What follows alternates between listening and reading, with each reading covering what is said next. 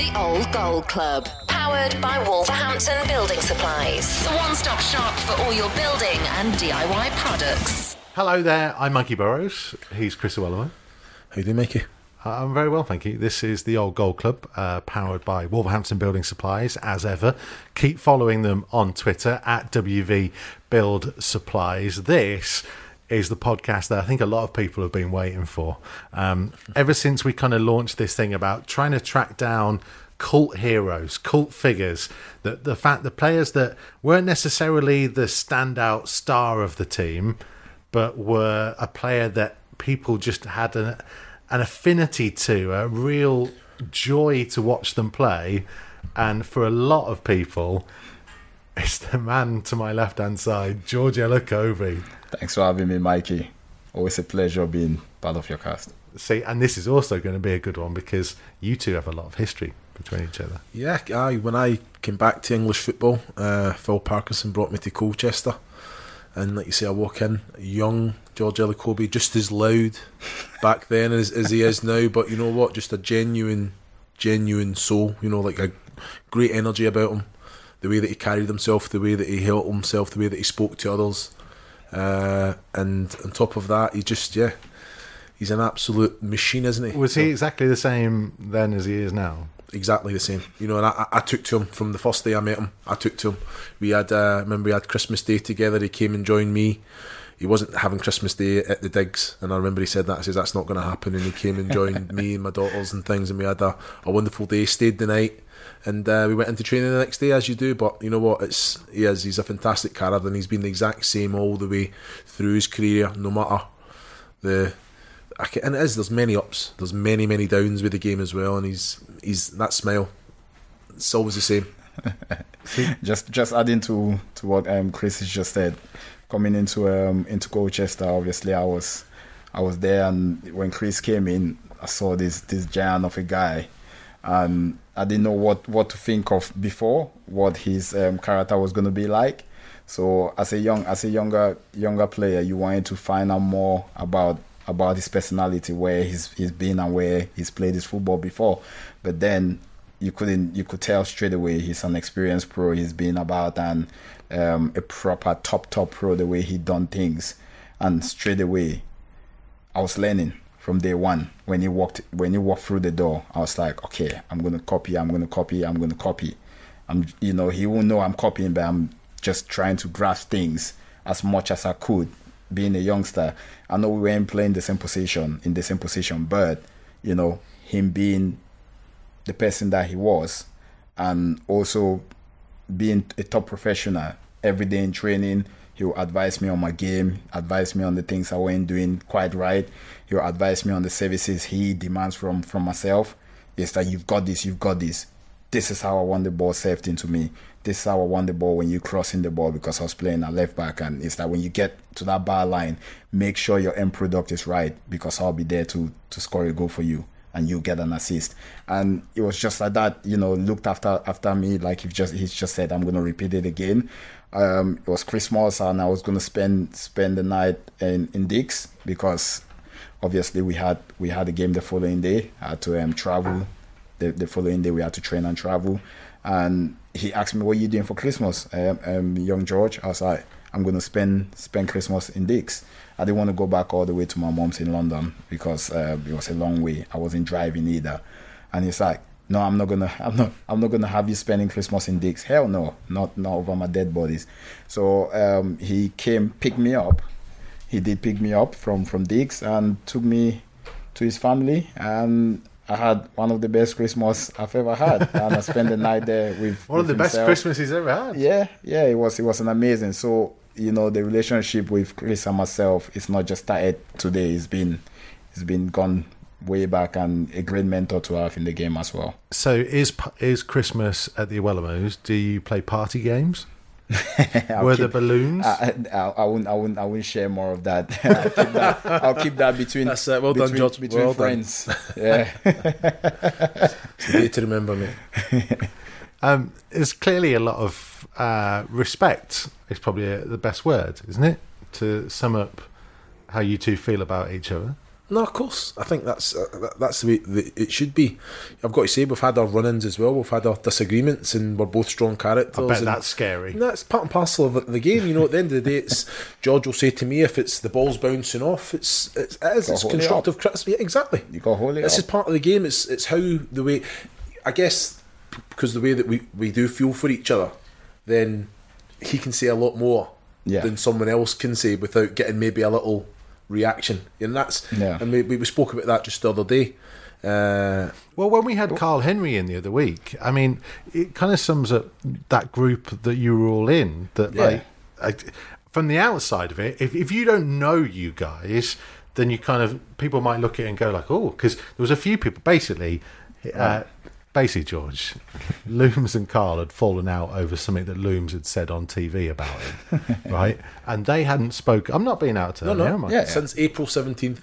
They hadn't spoken for months. Right. And so Carl literally walks in, sit down, and they go at it. And there was a few people who kind of responded to it, because we put it out on the podcast. Yeah, no, definitely. And they were like, oh, that was a bit awkward. And I kind of thought, it's not awkward. Because I know you, I didn't think it was awkward. No, it's not awkward. Wait a minute. Wait, you I was worried. How nervous was he? He was calling me in the way in. I feel really nervous about this. Are you sure it's going to go? It's going to go. Once you're in the environment, you never. But before, you didn't know what was going to happen. No, I didn't mean that. Before that, George, I was absolutely scared. You never knew what had happened beforehand. Is that what No, I didn't know what they were going to All right, but let me tell you this now. These are two very big characters in the changing room. I've been in that changing room with them. We had a lot of characters in there. I'll say a lot of leaders. Yeah. We've all played at a certain level. We've got certain experiences under our belts. So if there was something to be said, we say it in the open air, and we deal with it straight on. It wasn't violent. It wasn't aggressive. It was just constructive. Exactly. You know, so if it was something that had to be sorted, it was sorted constructively. Thing is, when you said then that it wasn't violent, I was just through my head, I was thinking someone would have had to been absolutely mental to try and be violent with you. I don't think anyone is going to try that. Honestly, I do not think anyone want to get violent with me, because I'll keep coming, and you don't want that. I don't. I think I really don't. I think that those words were said to me. So, Chris, we can do this. I'm going to keep coming, and I'm going to keep coming. I used to say that to leave him it all there, the time. George. We'll put a pin in that one then. All the way from Colchester. With, like, even in training, sometimes you obviously rough each other up. Of course you do. I'll get more because I wasn't big. I was big, but I was a big character. I could take it. You know, there were times where I got the elbows on the lip and he all cut up, his bleeding, and I'll be in his ears. It's like, oh, you got big man. I'll keep coming. I'm coming. Give me this more. is what I find fascinating about you, actually, because like we were just talking before we started recording on the podcast, and you were kind of saying like you don't like it when people go down and pretend they're injured, and you'd rather actually make sure they're injured than pretend it and kind of stuff. And it's like I've met you quite a few times off the pitch, and Looms will back me up. Like you are one of the nicest people. He's always smiling, and he's always in a good mood. But yeah, and yet on the pitch, it's different. Of course, yeah. It's on the pitch. We playing for 3 points. We training to win. There's no draws in training. So if you're against me, good luck to you. I will do anything to stop you from putting that ball in the back of the net. And just on that, if you speak to George out there during a match and you actually cross the line and you actually speak to him on the pitch, you can see how focused he is. And I've played with players. I played with a player in Norway who wrote poetry, and then as soon as he was such calm and spoke. As soon as he went over, red card every other weekend, every third week, he was just so aggressive. So I've got to say, with George, he was that focused on the job in hand, the game, what he had to do right, that he went on, and he's one of them. He's even them in the game. I was a nice player. I'd talk to the ref. I'd have a chat with the centre back. Yeah, he does. He doesn't. Even to his own players, it's focused right. I don't get involved. If you've watched me, I don't get involved with the officials. None of that. Because once they've made a decision, are you going to change it? That's what I ask players. How much talking or shouting to the officials? Maybe you may influence the next. That's the thing. You may influence the next decision. But sometimes I give them the look, and they know that look. The officials know the look. You don't want the look. You just gave me the look now, and I need to change my trousers. You don't want that look. I'll give you the look, and you know what time it is. But then when I go out there, I'm not saying I'm going out there to hurt people, because I haven't done that. Yeah. When I go into challenges, I go in wholeheartedly, but it's fair. Well, we had Tony Daly on this podcast, and he told the story that it was in a warm-up, and he was coach, and he skipped past you in the warm-up, and you didn't take to that very kindly. So the next time he tried to do it, I think his words were, you put him 10 feet into the air. Mm-hmm. Yeah, definitely. 100%, that's the truth. Because you know why? After he done it the first time, he would not stop talking about it. And just like on the football pitch, I thought, all right, you had your chance to get one. To be successful. You get one. It's all right. You may get two. But I can guarantee you the third one, you may go past, but then your body won't go past. That's the truth. I'll just have to leave one on you and let you know what time it is. I think the following 2 times he did it, he was you done exactly that, George. Yeah, definitely. Yeah, he was quite adamant that he wouldn't do it again. But yeah, the thing is, you say that, and like I'm looking at your figures here, and there was only 1 red card in your time at Wolves.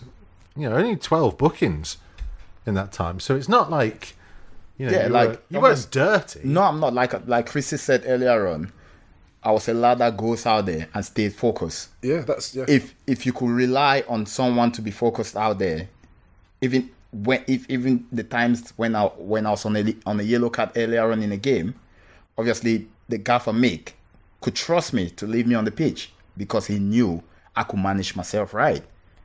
I played with that. As much as I play with heart, I play with that. You got to use your brains as well. You don't just go out there. They're saying challenges when you're on a yellow card you can't make. You got to stay off it. And that's just how it is. I wasn't a dirty player. I think the time I got sent off for Wolves was on an area challenge. Doncaster away, I think. Yeah. Where I've gone to. It was due to be excessive force. I used excessive force to head the ball, so I headed the player's head. So that's how I got sent off. And so that does happen. Can I ask you, George, we know about how focused you were when you crossed the line and how intense you were, because you are intense when you do. Yeah. Why were you like that? Is it because this is my chance, I've got to make this position my own? Because it is competition and all these... And it's one of those things, it's like, in training, I know whoever it was that it's in your place, that you are the character, you talk away to everyone, you don't look at them and don't look at them as, that's my enemy, But when you get that chance, why were you so focused? What was the reason for it? When I get that chance, this is a chance where, before coming on that pitch, it's something I practice all week.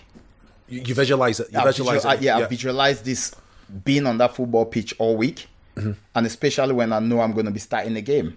Yeah, I visualize even more the night before. Yeah, before I go to bed, that's the last thing I think about the game. What about the information all the information given to me by Mick? I feel like, all right, I've got enough information here, especially the information about the opposition players and everything, about the team we play and how they play, their playing style. So then, when I cross that pitch, I need to make sure I execute this information to the best of my ability, and make sure I leave the gaffer with no excuses for not playing me the next game. Yep. If I do that, I've done my job on the day. Do you think that was a key part for you in what you've achieved in your career, that your main focus is to get the best out of yourself no matter what? Yeah, no matter what. Like I always say to the younger players now, the younger generation, what can you control?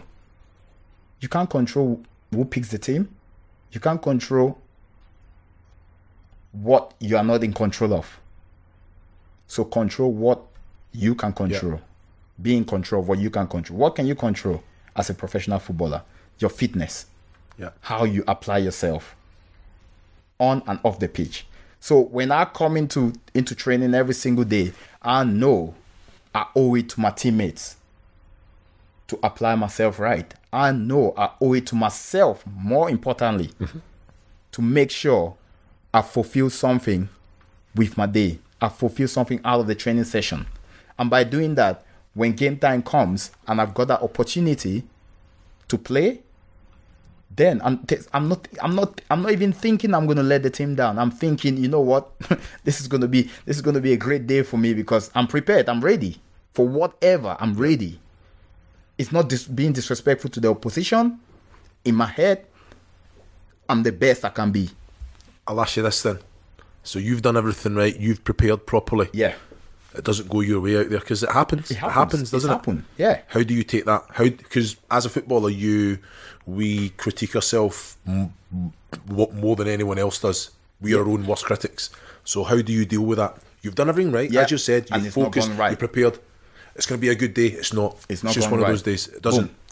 All right. How do you bounce back? It's not going right on the pitch. I will know deep down that it's not going right for me as a player. I will know that. I'll be like, all right, it's not going right, but I need to finish the game strongly. If I do that, I'll come off the pitch being disappointed. Once I get home, it's time to reflect about the game. So once I'm in the car, I start my reflection on my way home. I reflect, I replay this game on my head and see what I've done wrong. Maybe I could have helped the team better in the same manner. Okay, I haven't done that right. The next opportunity I get, if there's something I need to ask the senior players, there's times I've consulted him, there's times I've consulted Carl Henry on stuff that I'm not quite sure about. And I've had good feedback from them. There were times Carl Henry said to me, I can remember, he said, George, as soon as I get the ball as a midfielder, once I turn to my left, I don't want to look backwards. I want to look forward.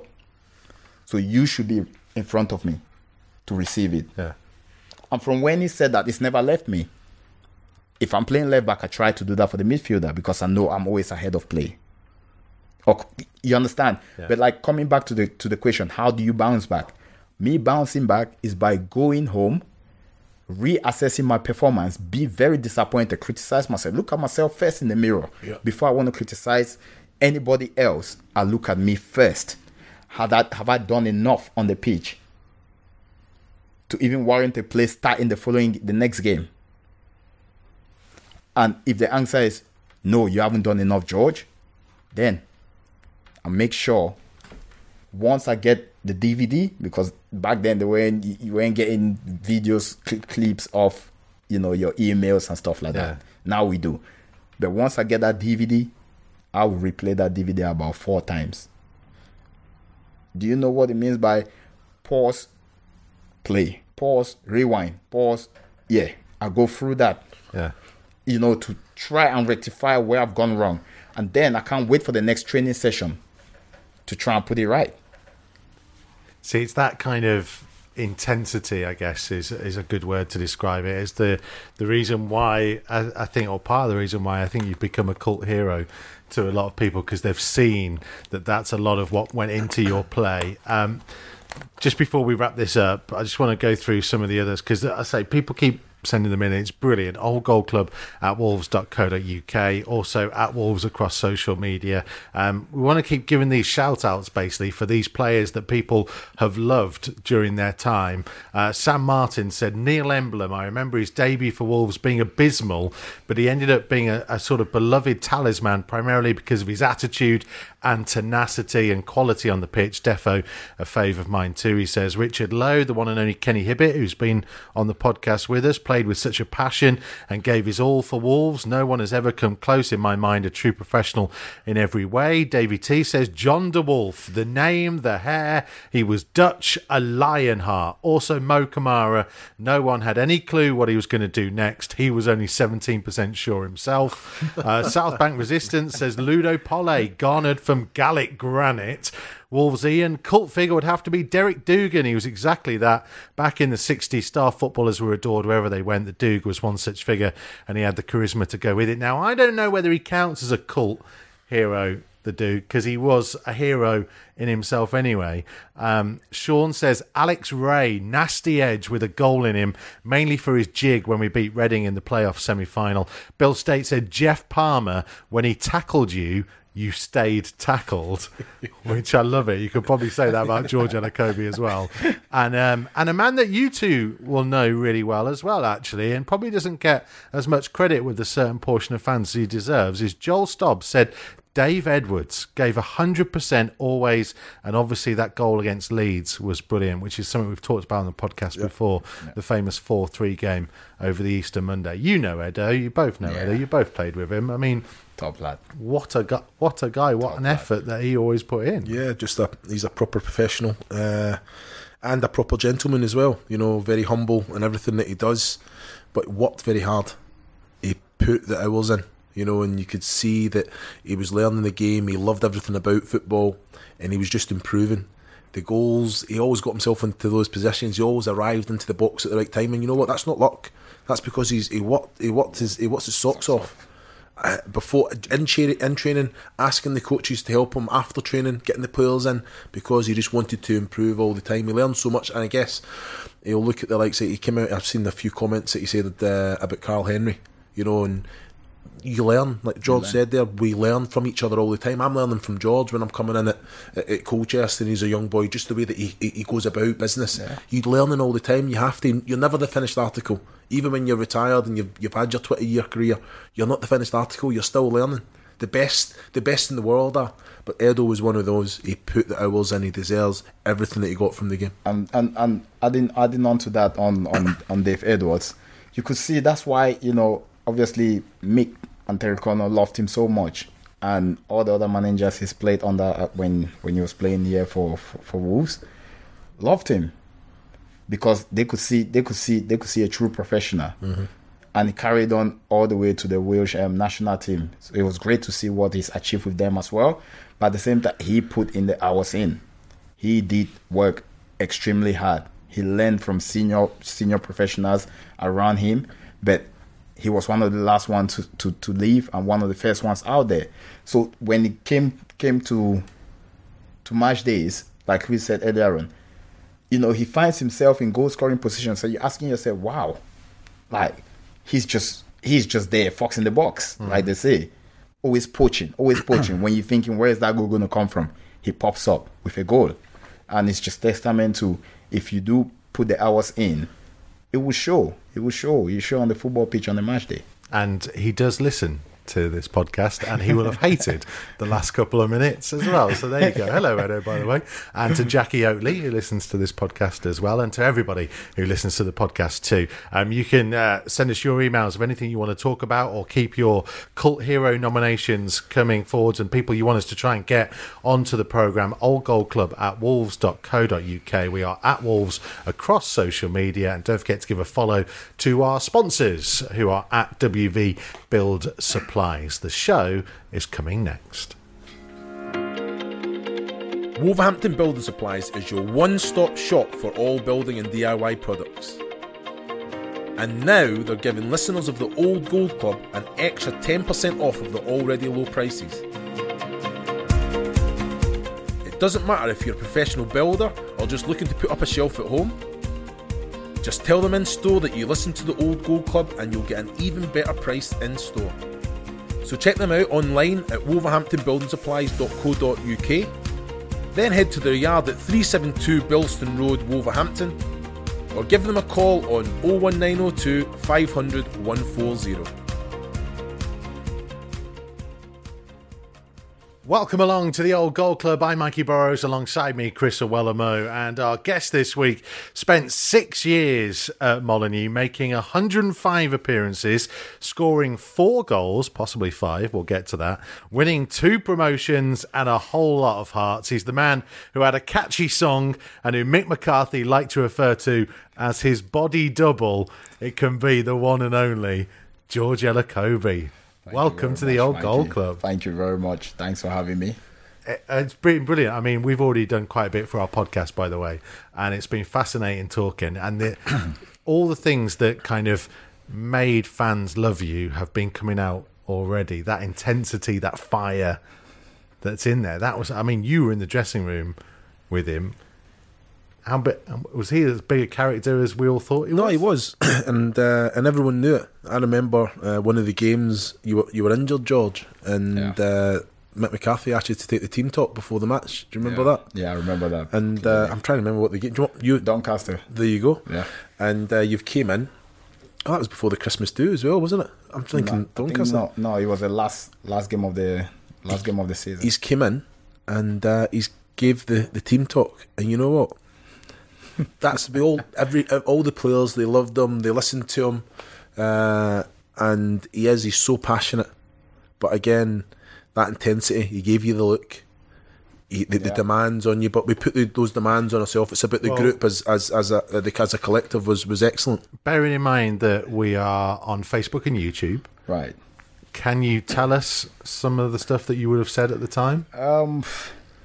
Well, I'll add on to what Chris has just said. Going out there every single day, going out to train with Chris and the rest of the lads, which was a great bunch. I knew what was expected of us. There's pressure, which is good pressure. And the truth is, if someone wasn't doing it right, I'll pull them. I'll tell them how it should be. It should be told in the right way to up their game. Because we ain't here to play any games. We was here to get results. And there wasn't any time to mess around. Not that any of the boys took it for granted, but, if things went quite right, which it's happened a few times where I've, popped up in front of, some big characters and, pulled them to one side and we've had words. It was accepted back then. I don't know if it's accepted now. But then, we've had words and I've told them, listen, you don't come here and think, you're going to come here and just be a passerby. You're a passenger of this Golden Palace. So you best make sure you turn up every single day and give 100% for this football club. But going back now to what the team talk. Mick did ask if anyone wanted to take the team talk on the day, and I thought no one wanted it anyways because they didn't want to be the gaffer on the day. I thought all the time to get myself into the dark side, like they say. When I say I wanted to do it, and honestly, I've got great respect for the boys, and I just, when it was time for me to deliver the team talk, I said something in between the lines of, I know I think it was the very last game of the season, and we've just won. We've beaten QPR the week before, but we've not been crowned champions yet. Yeah. So there was still championship title to be played out there. And I said to the boys, listen, I know the fans are partying because we've gotten promoted into the Premiership, and it's amazing to have them being in the party mode, but there's no time for partying now. It's time for us to go out there and finish the job because there's still 3 points to be played for. And having said that, and I said, but most importantly, the boys need to look after themselves because Doncaster had nothing to play for at the time. No disrespect to them, but we got something to play for. And it wasn't going to be good going into the game or after the game, one or two of us is injured long term. And these boys, the boys have all worked extremely hard throughout the season to make sure they get this fantastic football club into the Premier League.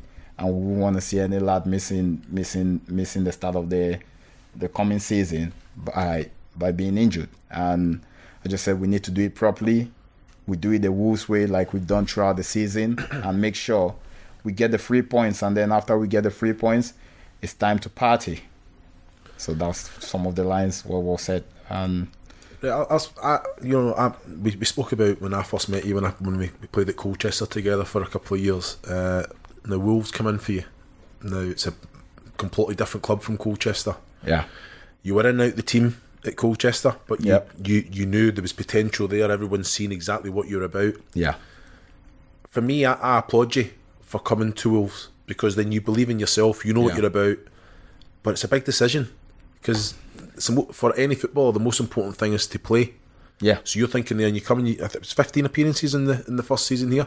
So what's going through your head when Wolves come in? Of course, you're thinking great club, great history, What's actually going through your head when there's interest? If I'm being totally honest, I didn't know if there was 100% interest in me. And the day when I found out that there was interest, we've traveled to Barnsley away, and I was the only one that did not get on the bench. So I was sat with the Colchester fans. And I remember we got back home at about 4 a.m. in the morning because it was a 7:45 p.m. kickoff. And Colchester had a reserve game at Chelsea's training ground the following day at 12 p.m. kickoff. And I asked to play in that game because I hadn't played. So I traveled to the training ground at Chelsea, played 90 minutes there.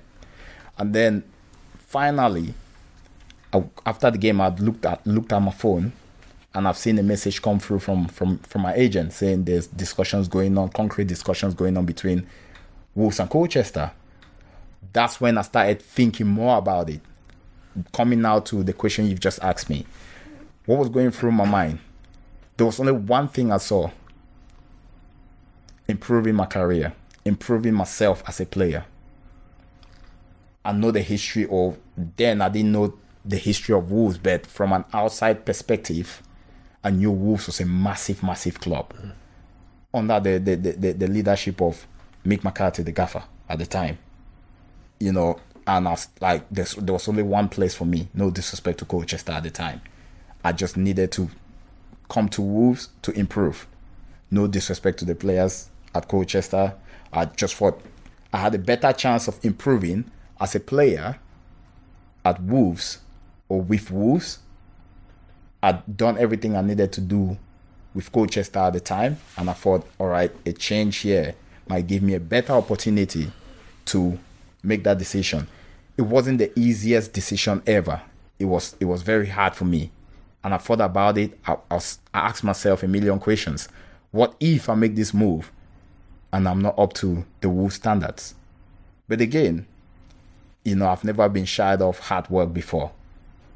I knew this was going to be very hard for me. Because you didn't have it easy.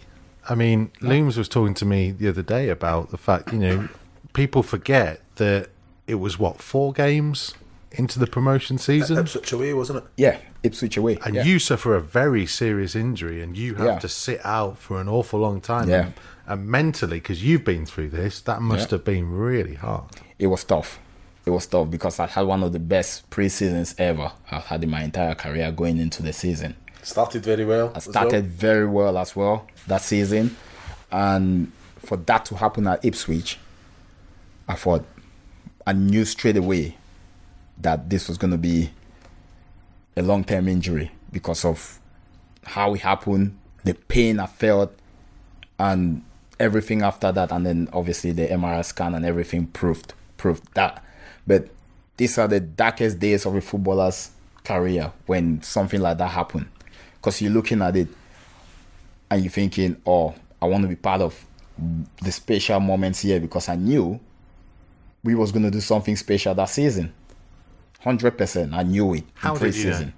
Because of the healthy competition we had in the squad and the additions we've had. We just, signed the big man, Chris. We just signed him, and with the other additions we've had within the squad, I'd actually played with them half a season, having signed from Colchester to Wolves. So I knew what the potentials were. I knew we was going to go places. And I was vying to be part of that. And there was no stopping me. So when that injury happened, I always say this. I've got this, it's my term, I use it. A positive code. So I code my body, I code my mind, I code myself with positivity. So once I do that, it don't matter whatever happens on the outside, it's not touching me on the inside. I'm focused. I stay focused. I'm making sure there's only one outcome, positive in the end. Because in that season, obviously you picked up, Looms, a pretty serious injury as well, and you have to go into a treatment room that's probably dominated by him, wasn't it? I think he dominates every situation, doesn't he? But It's quite interesting that he says that, because you know that when someone does go through an injury, and even then, okay, it was coming towards the end of that season, Mikey, when I dislocated my knee, and that was my season done, and then I broke my foot in the summer, a few months later. I found that difficult, and I'm surprised that he said, you know what, this, because you wouldn't have known that George was going through a difficult time. He was never negative. He was coming in, and you're thinking, God, this guy's out for a long time, and he's chirpy. Yeah.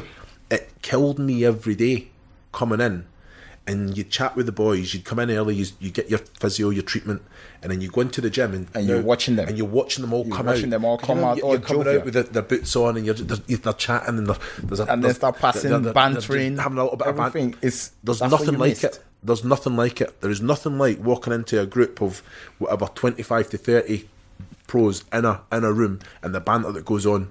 There's no replacement for that. And even though I'm still part of that dressing room, and you go into you're not. It's the same as a striker. When you win a game, you've not scored. You don't feel there's not the same happiness. Have you really done your little bit? Can you enjoy the win the same as the other striker that scored? No, you don't. It's because it's great for the team, but you've not done your little bit. So those little things, and I'm surprised. I think that shows you the strength of the beast right in front of us now. That code. And I'm going to add something onto that. You know, when I suffered that injury, I asked for the DVD. Do you know how many times I've replayed that particular bit? Just when I suffered the injury, I've played it over 1,000 times. Yeah. Why though? Why would you want to watch that back? I draw strength off it. I feed off it. It's remarkable though, isn't it? Yeah, I feed off it. To tell myself, I'll come back from this. I will come back. Because it's not just, you didn't just have to do that once in your career. You had to do that twice. And I remember exactly you saying that I'd done that twice. Yes, when I broke my leg. Chris, when he came in and found out, when I came back from my operation from Bristol, haven't had a successful operation. When I came back in, when the physios asked me to start coming back in to start doing a bit of rehabilitation work on the ankle. I remember Chris actually asked me this question. He told me this. He's like, George, if that's me, I'm done. He's like, big man, I don't know how you do it every day. And I'll be like, and I said to him, big man, I'll be back stronger than ever. I will be back stronger than ever. And I will carry on playing. And I will make sure I become a winner. And I did. Unstoppable, and I think that's why he went on. That's why he wasn't just loved by the fans, everywhere, the staff around the place, because the way that he went about his everyday life, and you've went on, and you like you say, you made some fantastic appearances for the club, as Mikey said. Scored some goals, some that he's gonna question, probably try and get a little reaction. No. In fact, let's deal with it. Let's not even get there. Let's deal because with it. Because you're gonna get me sweating. Let's deal with George was giving the So let's not get there. Manchester United. Yes, this is what everyone wants to know, because this is the controversy right now. Yeah. So you actually had a tremendous record against Manchester United. You scored, I think it was at Old Trafford, wasn't it? In the League Cup? I call it my hat trick. Yes. No, hat tricks are meant to be scored in one game, but I scored them in. I scored a hat trick in two. It's all right. So it's Manchester United at Molineux. Nani scored. Nani scored, didn't he? Yes, that's right. Put them in front, and then you rise highest in the box to get Wolves level. That's right. Then there is a free kick, I think, from the right-hand side. Yes. And it's you and Kevin Doyle. No, it was me. Well, you take over the story. So in comes the ball. Right. There was a free kick on the right-hand side, as you just said. I took my position from where I normally attack balls from. There's this instinct. Every player has got an instinct where they think the ball may land or the ball may be coming into. And I picked a spot. And I can remember Kevin Doyle was standing next to me, and I'm thinking, Doyle, you need to find a space for yourself, literally. because I got this space. I'm big enough, so I don't need another little fellow next to me, right? And it was a great ball, I think, from Elijah's, Nenad. And I've made my move and got ahead to it. But as soon as I'm getting contact with this ball, who do I see next to me? It was like he was a defender, Kevin Doyle. And I could see the ball coming off my shoulder because I've gone like this to head it. And it's come off my shoulder. You can see the size of my shoulder, can you? It's huge. Let's be honest. It's massive. It's come off my shoulder into the net. And I'm off celebrating. Doyle is off celebrating. I knew 100% I had the last touch in there. I don't know what you have. You got a video, or do we want? Can we bring VAR? And let's have it. I mean, we need to, because this has to be settled one way or the other.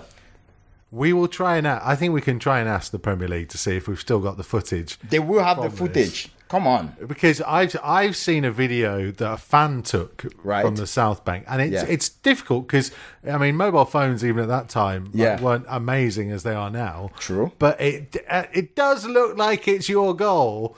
But in the post-match interview, just say it's my goal, and the debate is over. Well, look, I'm perfectly willing to give you the goal. Yeah. But in the post-match interview, you actually conceded it and gave it to Doyle. Obviously, because the goal has been given to him. And I said, fair enough, there wasn't any video analysis to analyze who had the last touch of the goal. Bearing in mind, Doyle had been struggling for goals at the time. So I thought, you know what? If he's claiming that it's his goal, I didn't really care at that moment in time. What I cared at that particular moment was the 3 points. This football club had 3 points in the bag, and we just ended United's unbeaten 29 games unbeaten run in all competition. The Little Wolves. The question is, as a defender, he doesn't have no bonus. Doyle had a bonus. Did you get a little slice of that bonus, George? No, never did. Well, there's a big question there to ask Kevin, isn't there? Well, because he did say at the time, George says in that post-match interview, he's like, I got my goal, you're a striker, I'm happy to give it to you. As if you strikers are so temperamental, you needed the help. Now, we spoke to Jack Price about his position, and he never really thought that scoring goals was part of his game. Now, as a defender and as a striker, I think goals should come from all over the pitch in every position. Now, is that something that you seen as part of your game? Is that something you thought, right, I'm going to work on this, work on that? Now, I know that you go and you attack the ball better than most in the game, but it's not really your forte, is it? No, because I'm thinking as a defender, my job is to keep clean sheets. I think of defending first, keep a clean sheet. Whatever comes after that is a bonus. When I started at this football club, you was with me at Colchester. How many assists I'd probably gave you from, Yeah, I'm saying, like, going on. That's why we're so close, George. I wasn't the biggest, but let me tell you this now. I was the bravest. I wasn't the biggest, but I was the bravest. So if I'm going up, I know in my head, I'm going up to score a goal. Yeah. I'm going up to contribute to us scoring a goal. So going up, when I started at Wolves, Mick didn't like me going up. And then I was like, one game I just went, Gaffer, I'm going up. I'm going to go up. I was like, I'm one of the best attacking players you've got here in terms of like run, timing, everything. I was one of the best. And I knew that within me. And I know if I go up, I don't care who I'm against. If that ball comes into my area, I'm getting myself a goal. We got to move on because we're going to run out of time. But we're going to settle this then. Yeah. So I want you to look at camera 2. Yeah. And imagine that's Kevin Doyle. And you tell Kevin Doyle that's your goal. Kevin Doyle, wherever you may be watching from, you know deep down, I got the last touch to that goal. It's my goal. So now I got 2 goals. And I can guarantee you they're gonna take that goal off you. We need VAR. So I'm claiming the goal. It's mine. There, settled. We're done. It's good enough Right, for me. we can put it to bed. There's loads of stuff, and we're going to talk loads more on the podcast extra, by the way, of stuff that we want to talk about. One of the things that I wanted to really get into while we're on the Facebook show is your relationship with Mick and with the fans. Because it's a real kind of love story in more ways than one. Like press conferences wise, there's the famous one after the Blackburn game when you interrupt Mick's press conference. That's right. Mick always used to say that you were his body double. Yeah. What was it like between the two of you? Well, it was a father-son relationship, I'll tell you that now. From the very first day I walked through the door at Compton, when I shook Mick's hand, I knew I had a guidance. I knew I had someone I could look up to, someone I could confide to. I knew he was someone I respected. And he was someone I'll die for on that football pitch, being it in training or in games. And he saw in me how I wanted to improve. Him and Terry Connor saw that. The coaching staff, the boys all saw that. I was desperate to improve myself. There were things I knew I wasn't great at, but I improved in those areas. I would love to think so. And he was there to make sure I improved. And it was just me being me. Even when I wasn't in his starting 11, he knew he could count on me to do things right. And I did. Because he knew there was a guy or there was a kid he can trust to go out there and train without anyone watching and train hard. Yeah, was it hard? Was that hard? I'm just saying, if you're not in his starting 11, the relationship you've got... No. Obviously, fathers and sons do disagree from time to time. There were times I knocked on his office. I knew his office. I knew where he was. And I knew he would talk to me. We spoke like adults. And there were times I went in and said, Gaffer, I think I deserve to be playing in your team. I think I deserve to be playing and helping this football club. Mm-hmm. He may disagree. There were times he disagreed. But I told him, all right, that's fine, Gaffer. But it doesn't change the fact that I'm going to change your decision by working even harder out there. And I left his office just like that. And the next day, I'm at it again in training every single day. So what about the relationship with the fans? Because there are a lot of people who've contacted us to say, they have stories of at away games, like you would be going along the away stand, shaking hands with fans and engaging with them on a completely different level. Yeah, because I like to think, I always look at myself as a normal person.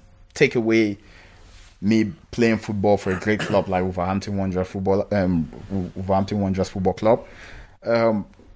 I know where the fans are coming from. You've played at bigger stadiums. You've been close to fans, and shaking the fans' hand, that's the satisfaction I'm giving them for paying vast amount of money to travel XYZ to come and watch us, to support us through the good, through the bad. They stick with us. So that's my way of paying them back. To say, listen, I don't care if we've won. I don't care if I don't do it when we've won a game. I do it when we've drawn a game, and I do it when we've lost. There are times I've gone to shake people's hands and I've got the rejection. It's all right. You can reject me. You're not going to please every single person. But then I'm showing the fans that I value your support.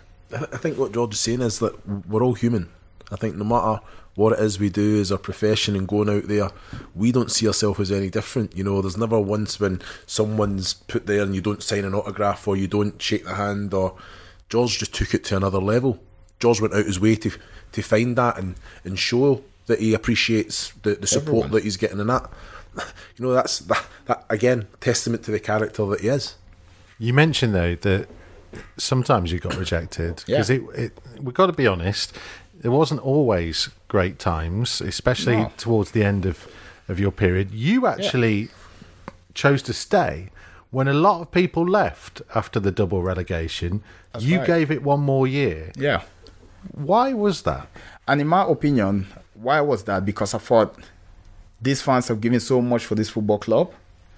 You know, everyone left for their own reasons. You know, I can't tell you why they left or what happened behind the scenes, because I don't know it, you know. But looking at where we came from, the fans came from Premiership, Championship, suffered a terrible season in the Championship. In that Championship season, I didn't play for this great club. I tried to, but it was out of my hands. We had a manager that didn't really fancy me, and I knew that. And there was only one option. I needed to play football games. So I asked to go out on loan. Unfortunately, I went out, I broke my leg. All right. I worked extremely hard. I saw the pain these fans were going through, sitting and watching from the sideline, recovering from the injury I had. And in the end, we got relegated. That's why at Brighton, at the Amex Stadium, when I gave my shirt away, it all dawned onto me that we're heading into League One. But then I decided, you know what? I could have left, because I knew there would be additions. I knew there might be, new management coming in. I've just been out with a serious injury. So what are my chances of playing more at this football club? And I made a decision and said, listen, if the club wants me to stay, I'm staying 100%. And I'm going to be part of the team that takes them back where they belong, into the Championship. And then I'll leave after that. So that's my decision, and that's why I stayed. So you said there about obviously relationships and a new start and a new manager coming in, staff, and very much that's what happened. So yeah. How was that relationship with Kenny Jackett? Because again, yeah, he's an old school manager. Yeah, you tick all the boxes. That's right. You only made 9 appearances under him. Definitely. What's going on there? How difficult is that? Because right, it was very difficult because I had a conversation with Kenny Jackett the very first day or second day of pre-season, and he asked me, honestly, George, where do you want to play? Where do you see yourself playing? What position? And I said, Gaffer, I want to play a centre back, a left side centre back. He said, you don't fancy playing a left back? I said, no, I've just come back from a serious, ankle injury. I don't think I'll give you the way you want to play. I don't think I'll give you at this moment in time. I'll give you the up and down. Yeah. I need to get my body right again, give myself a chance, then I can think of left back. But I was like, my preferred position now is a left side centre back. And in order to that, well, when the season started, obviously I knew, he said to me, listen, we're going to look after you, we're going to manage you right. That was the conversation. You will be managed right by us because we know how big your injury was. Mm-hmm. And I said, well, I respect that, Gaffer. And then when the season started, obviously Wolverhampton, we had great additions to the squad. And the boys, credit to the boys, because they were on fire. I'll tell you this now. They were keeping clean sheets after clean sheets. It was difficult. And then the times when I had the chance to play, I wasn't at my best. And he heard me to say I wasn't at my best because I wasn't playing regular. I tried to play in every single behind closed door or reserve game that was available. I asked to play. Even the ones that Kenny Jackett and his coaching staff said, don't play. I played in. And I wasn't quite getting the appearances, but credit to the boys that were playing because they were keeping the clean sheets and I was on the bench. But there was one thing that never changed my mindset of what I wanted to achieve with the football club. Mm-hmm.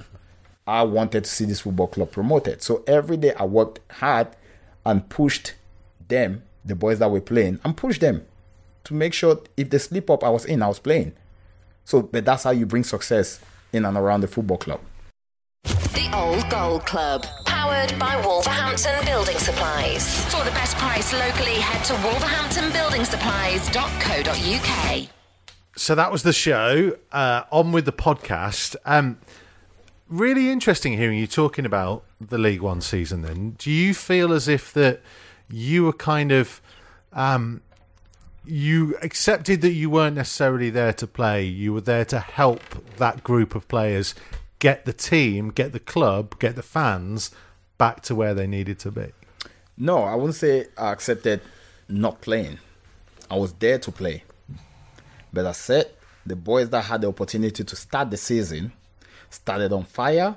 And sometimes you got to put your hand up and say, you know what? It's hard for footballers to admit it. But I'm one of the rare ones that will tell you the truth. Yeah. And I'll tell you the truth and I'll move on.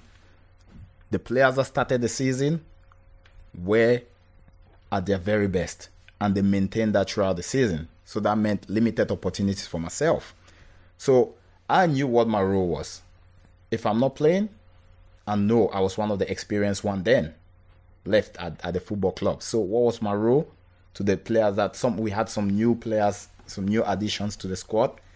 And I had to guide these players through when they needed my help, because there were times when, you know, they weren't at their best, but because they've been playing so well, it gave them the chance to get one extra game in. But my job was to help these players stay focused and make sure their feet were firm on the ground. They didn't get carried away. Can I ask you then, so as that season's going on and as professional as you are, Yeah. as difficult as it is, Yeah. not playing, when did you actually start to think, my time's up here? When did I start to think my time was up here? I think just before Christmas. And I'm sitting there thinking, all right, I haven't played. You know, you have to assess as a professional footballer. You have to assess how your season, the first part of the season, is gone. What are your contributions to the football club, especially on the pitch, because that's your daily bread. You want to play games. And I did assess myself, and I thought, I've not really played much here. But again, I was thinking, am I going to be one of the captains of the ship? As selfish as I wanted to be, am I going to be the captain of the ship that, you know, leave the ship halfway without getting to its destination?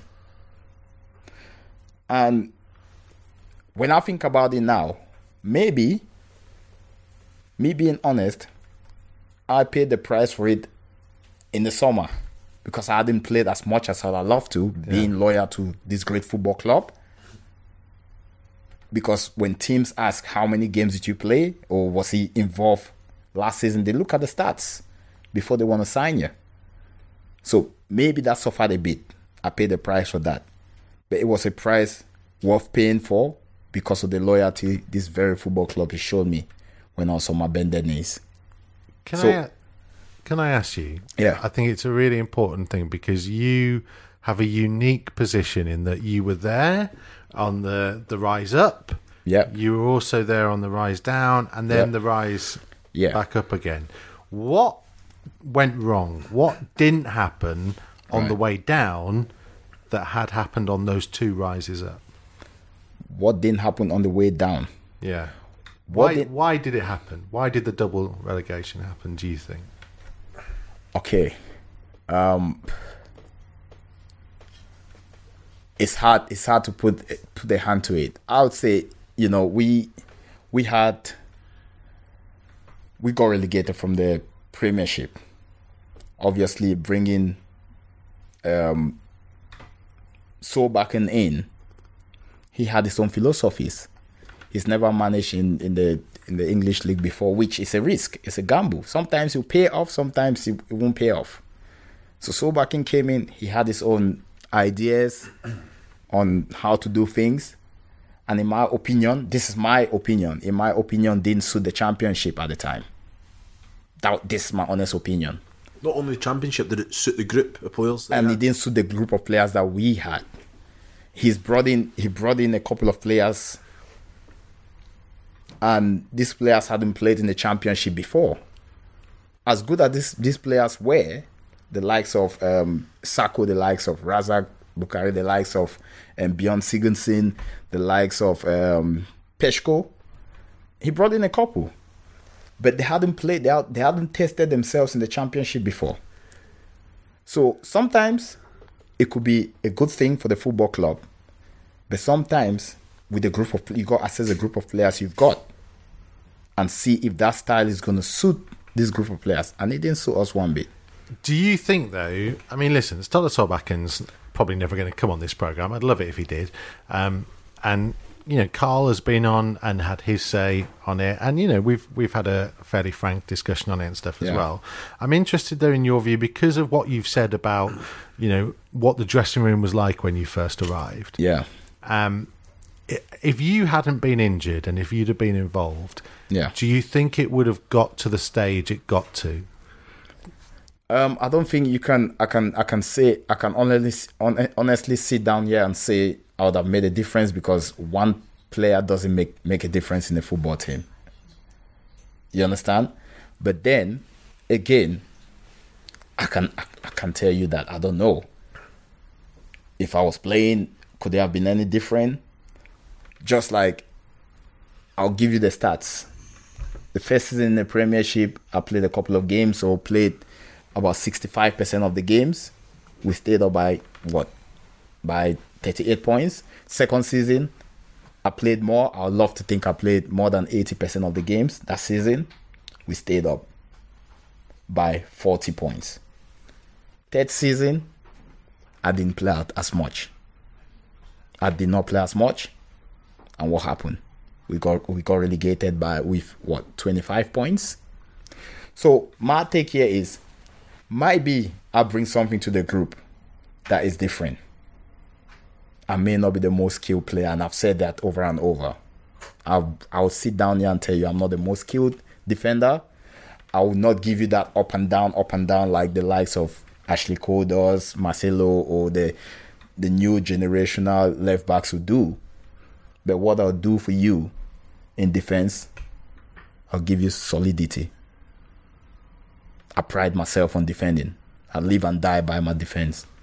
See, I think the second season in the Premier League, they always say it's the most difficult. I don't think it's any surprise that George probably played 80% plus games and they stayed up. I think that third season comes and the staff all come together and they think, like, what can we do so that we are okay? It's great that we stayed up, 38 points or whatever it was, fantastic. But what can we do so we're not down there and we're not? And you can change things too much. You know, Mick was very loyal to the group that got him up. He added a little bit of quality, which you need a little bit of depth. Yeah. He knows the qualities of these players. But again, there's expectation, there's pressure. You stay up that second season. You don't want to be down there. Yeah. Wolves are always going to be one of those teams. They're going to be one of the favourites to get relegated, no matter the size of the club. So as a staff, you have to then think, I need to try and do something different, and it might work and it might not. And the third season, it wasn't working. It wasn't. But you have to try something. You can't just basically keep things the same and just be happy with it, 38 points, staying up. Yeah, no, listen, I think a lot of people will take that on board. I guess the point I was making was almost that, you know, we know that there were issues that went on. We know there are going to be multiple reasons for why Wolves ended up having the 2 relegations that they did. It's just from a fan's point of view, when you look at it, and I was struck by how well you've spoken about the importance of having those characters in the dressing room and leaders and people that challenge each other, and whether just maybe that wasn't there in that time. You know, you were injured, you're not in that dressing room at the time, whether the squad had changed so much that it didn't have that same vibe, and whether when you got to the League One and people like Sam Ricketts and others came in, whether that feeling returned. Definitely. You know, when midway through the championship season, when we got relegated, I think we all thought, or sometimes as players, you keep thinking, oh, there's enough games to make it right. Oh, we are Wolverhampton Wanderers. It'll be all right. We'll win this game. And then eventually you run out of games. Because there were times we had 1 or 2 meetings and we had to tell ourselves we need to up our games. Like, people need to pull themselves together, and people need to, you know, the little things that we're not saying that the players that we're playing we're not doing, but just in case they were being a bit sloppy away from the training ground. Just make sure you get your acts together, look after yourself, like, you know, your fluids in and all of that, because it goes a long way. Because there's so many games. So, you know, but that didn't help. By the time realization kicked in, it was too late. We couldn't save the football club. And then obviously in the summer, there was a lot of changes. Going into, like you said, Sam Ricketts came in, experienced pro, top guy. You know, led the football club. There was changes, you know, new leaders coming, new players, and then some of the players decided to stay, like the likes of Sako stayed to help the football club get back to his not saying the championship is not where it should be, but help get back on the road to where you want to be. to where we wanted to be. Yeah, and it was great to see that. And I think having Kenny Jackett being the leader of this, you know, of this squad was vital, because he was, like you said earlier on, Chris, he was old school. He wanted things done a certain way, and then if you're not doing it the right way, you was told. And, you know, training was quite intense, and everything was done properly. And all of a sudden, you could see things start clicking again, you know. There was this feel-good factor again about the place. And it was great to see that in the end, we achieved what we achieved in getting promoted. We're going to finish with our little thing we call the rundown. So it's a chance for you to let loose on your former teammates, starting off with maybe one of the toughest ones in there. Who was the best player that you played with at Wolves? I'll say the best player I played with at Wolves was Matt Jarvis. Okay. That's only because he's going to see him in a minute. He wants to leave it alone. No, it was Matt Jarvis. You know why? Jarvis played out of his skin, and I saw Jarvis work extremely hard. Not like the other boys didn't work extremely hard to warrant their plays, but to be playing for Wolves at the time and getting a call up from the national team, you must be doing something special, which he was doing something special. And you could see Javo grew from the player that they signed from Gillingham into a man, and on the pitch you could see that Javo was one of the leaders on the football pitch. And it was great to see him have that call up. It was so satisfying, and a top guy as well. So yeah, I'll say Javo. Quality. Right. Worst trainer at the club. The worst trainer at the club. Worst trainer at the club. At my time at Wolves. Yes. There's some big characters here, you know. This is called the rundown, George. Rundown. We're on the clock here. Come on, chop. Worst trainer at the club. Kevin McDonald's got to be up there. No. I think he's one of the better ones in my day. Worst trainer at the club, Jay Bothroyd. When he didn't fancy it, you can't get him to. Yeah, big Jay Bothroyd. Quality player, don't get me wrong. On the day. Yeah. Don't mind that. The buff couldn't be sometimes. I'm just glad Manny never got put in there. Who was the biggest moaner? Biggest moaner, Carl Henry. Yeah. Who's your best friend in football? Oh, sorry. Friend. Yeah. Adeline Gijera. Okay. Who had the best and who had the worst dress sense? The worst dress sense was Stephen Hunt. And the best dress sense was Bakary Sako. Okay. Oh, he doesn't agree. No, that's fine. Oh, he was very surprised, but he was very surprised. The blinks. The eyes went big, the eyebrows went up. Yeah, the blinks, yeah. Bling, yeah. Who was the funniest player you played with at Wolves? The funniest player, Neil Collins. Yeah, he's definitely up there. Who was the best manager you worked for? Mick McCarthy. What was the best goal you scored?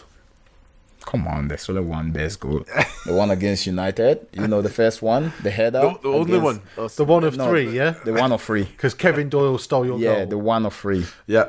Yeah, so the first one at the Molineux. Yeah. Kevin Doyle stole your goal. Yeah. I still love it. What was the best game you were involved in? The game against Manchester United. Yeah, at home. Right. What was your proudest moment at Wolves? My proudest moment at Wolves was winning. You know, coming back from the long-term injury and lifting the trophy with the boys that have worked extremely hard throughout the season to get the club back into the Premiership. And the final one, and an additional one to what we would normally do, the one that everybody wants to know, were you banned from working out in the gym? 100% yes. For being too big and too strong by Tony Daly. After conducting some tests, they realized I've got cells in my body that grew overnight from lifting weights. So I got the potential to get bigger if I want to. Within the space of a month, I can get as big as I want to. So it was time for him to stop me, ban me. I think I got the ban for half of the season, literally. I was not even allowed to do press-ups. What? Yeah. I wasn't allowed to do chin-ups. I wasn't alled to do sit-ups. That's just Dales. That's his competitive streak. He just wanted to have the best body. Yeah, at he the wanted club, to have isn't the it? best body See, at the 'cause club. everybody who watched you play wouldn't, like, if you'd have said to me that you hadn't done any kind of, you know what I mean by physical work, like Yeah, gym yeah, work, but and you that won't for believe like it. 6 months. Yeah. Oh, would you believe it now that I'm talking to you out on the weights? No. I mean, I've seen you. Looms made you get down and plank on the That's floor, right. which we've done a video of. And we I might love put and out I love at some that point. because I'm ready. I was born ready. George played on the words though. You're not allowed to do the gym, so then he goes to gets himself on the playing field and starts taking YouTube videos doing workout sessions. The George Ellacobi workout session. George. Yeah, but that's because I wasn't allowed in the gym. I was banned, and I had no money to register myself in the gym. So I took myself to a local park and There you tried go. to work out. What does that say? I love it.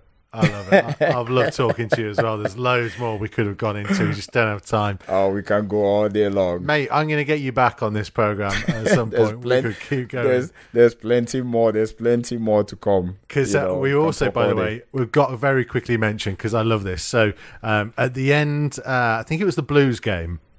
You two were here for the game. Loons was doing commentary with me, and George was here. And I don't know whether anyone noticed this, but at half-time, for the first time ever, they never did it before, and they've never done it since. They did a half-time foot golf competition that you both were involved in.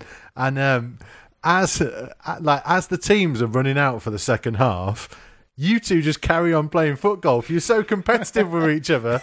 It's like both teams are on the pitch and you two are still finishing off this contest. But that's just to tell you the competitiveness between us as friends, but between us as teammates.